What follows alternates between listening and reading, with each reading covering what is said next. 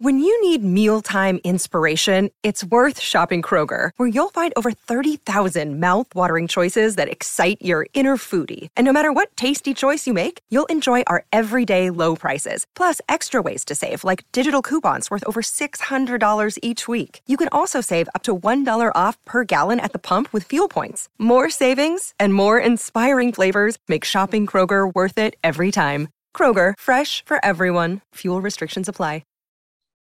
The state of natural language processing. I'm Tanya Hall, and joining me is Dr. Seth Dobrin, Global Chief AI Officer at IBM. Welcome back, Seth. Thanks for having me, Tanya. Of course. Give us a quick summary, if you will, of your professional experience and your accomplishments.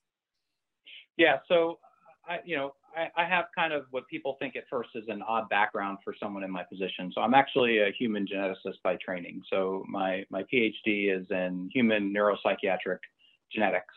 But back when I was doing my PhD more than a couple decades ago, was towards the tail end of the Human Genome Project. And that was when the rise of tools that we use today, like Python and R, were coming up. And I used those actually to solve some of the problems in my dissertation. Additionally, if you think of the field of big data, which is key to data science and AI, it started in essentially genetics and genomics and astrophysics.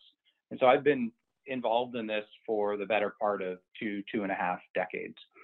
Throughout my career, I spent the first half of my career in life sciences and human genetics and agriculture, bringing to bear the power of molecular techniques, industrial scale robotics, as well as large scale data and data analysis.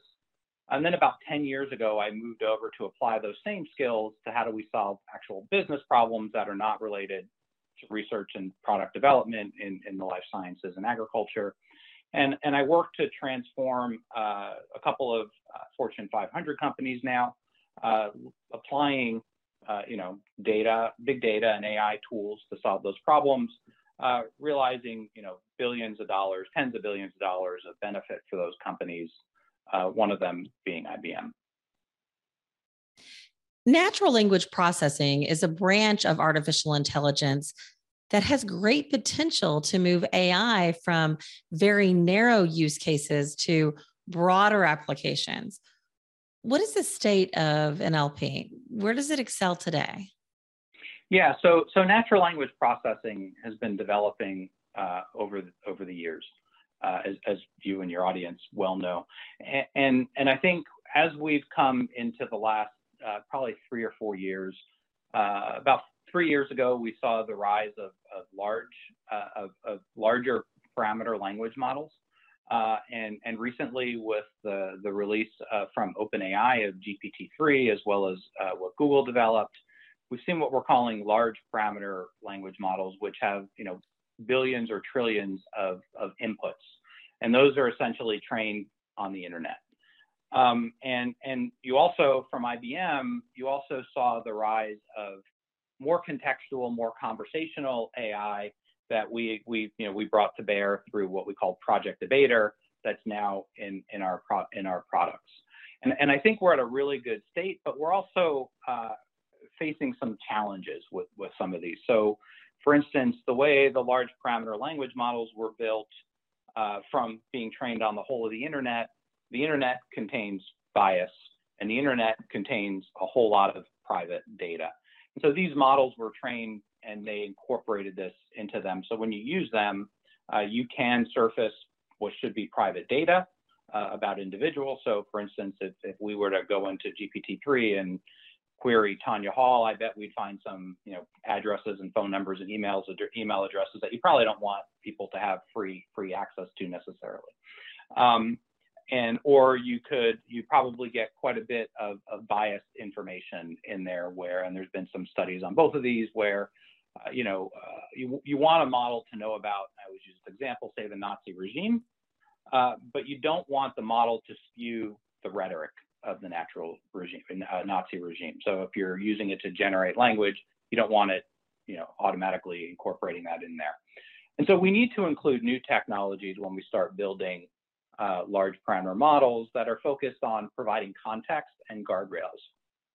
And this is more than likely going to be done through a set of technologies called neurosymbolic learning, which is, you can think of it as projecting human thought patterns into mathematical formulas that you can use to constrain or develop an AI, a machine learning model, in such a way that you can either prevent it from doing those things. So you could say, I don't want to learn certain types of bias, or I don't want to learn certain types of proprietary information. Or you could go on the other side and you could use it to provide context on previously intractable problems.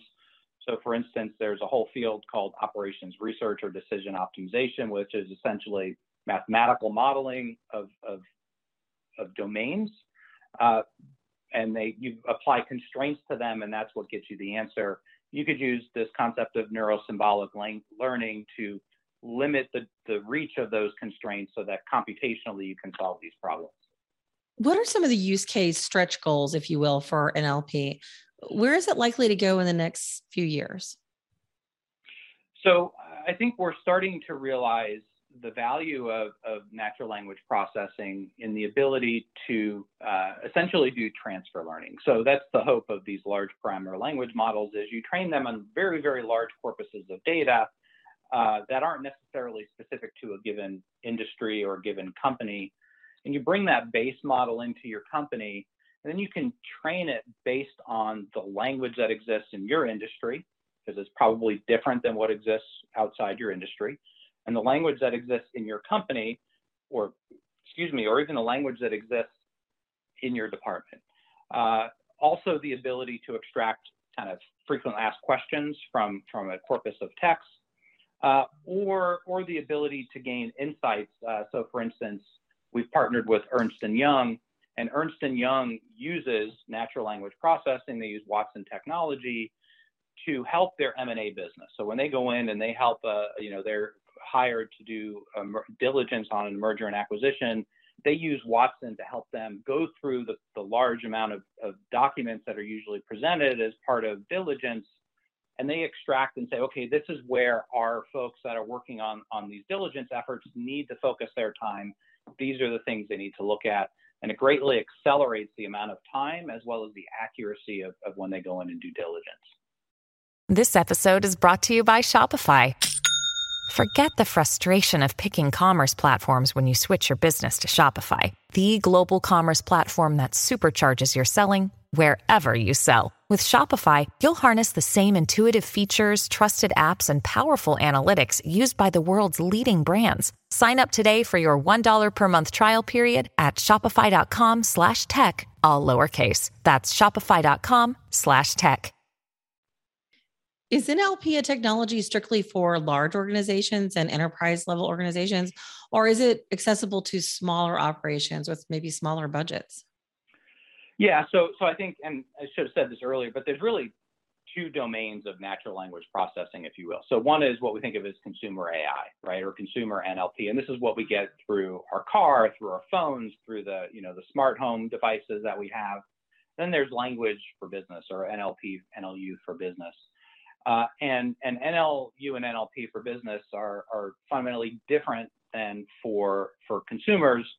And I kind of walk through why they are, because there's language that's specific to industries, companies, even parts of companies. And so whether or not you're a large company or a small company, you can leverage the benefits of NLP and Watson or anyone else's technology. These are all available as SaaS products, or you can go on a website and subscribe to them. You don't need to spend a bulk of money. You just pay for what you use. And you can develop, and lots of small companies have partnered with us and others to develop great NLP applications and tools that help their customers or their industries or their own companies do things better, cheaper, and faster, which is ultimately the goal of when we start applying any AI technology, or specifically NLP. In the domains of NLP solutions, what human problem would you most like to see solved? So, I'm glad you brought that up, because I think, AI needs to be human-centered, and it is human-centered to be done right.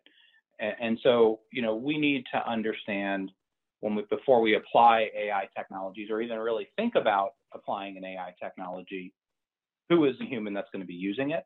Meaning not necessarily specific Tanya, but a podcaster. What are they going to be doing it with it? Why are they going to be doing it? And how are they going to be using it? And this is important when you start thinking about what human problems can it solve, because I think it depends on the person.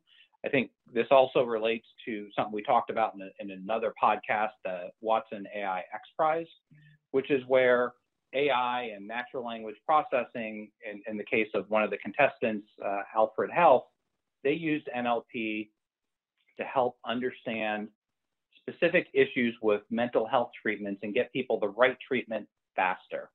And so that's a great human problem that needs to be solved, but there's tons of them out there. And I think, we often think of AI and NLP being used to get us to do things we may or may not really want to do, right? Click on an ad, buy something, do something, go somewhere, renew something, a product with a company. But AI can also solve real problems related to health, related to equality, related to your financial well-being. And so it can solve all of those problems if it's done with the human in mind first, and it's done in a trustworthy manner, meaning, is the AI going to preserve my privacy? Is it robust? Meaning, is it going to be hold up to external pressures? Is it transparent? Meaning open to explanation? Is it explainable? Do I know how and why an AI came to a decision? And probably most important, is it fair? Is it free of biases that are relevant to that specific question that's being asked? Dr. Seth Dobrin, Global Chief AI Officer at IBM. Seth, it's been an honor to have you on our show. If somebody wants to connect with you, maybe they want to find out more about the work that you're doing, what's the best way they can do that? So I'm most active on LinkedIn, S. Dobrin, but I'm also S. Dobrin on Twitter. Thanks again for joining us, Seth. Thanks for having me, Tanya. Of course. And find and subscribe to more of my interviews right here on all the major podcast platforms under the Tanya Hall Innovation Show or at tanyahall.net. Thanks for watching.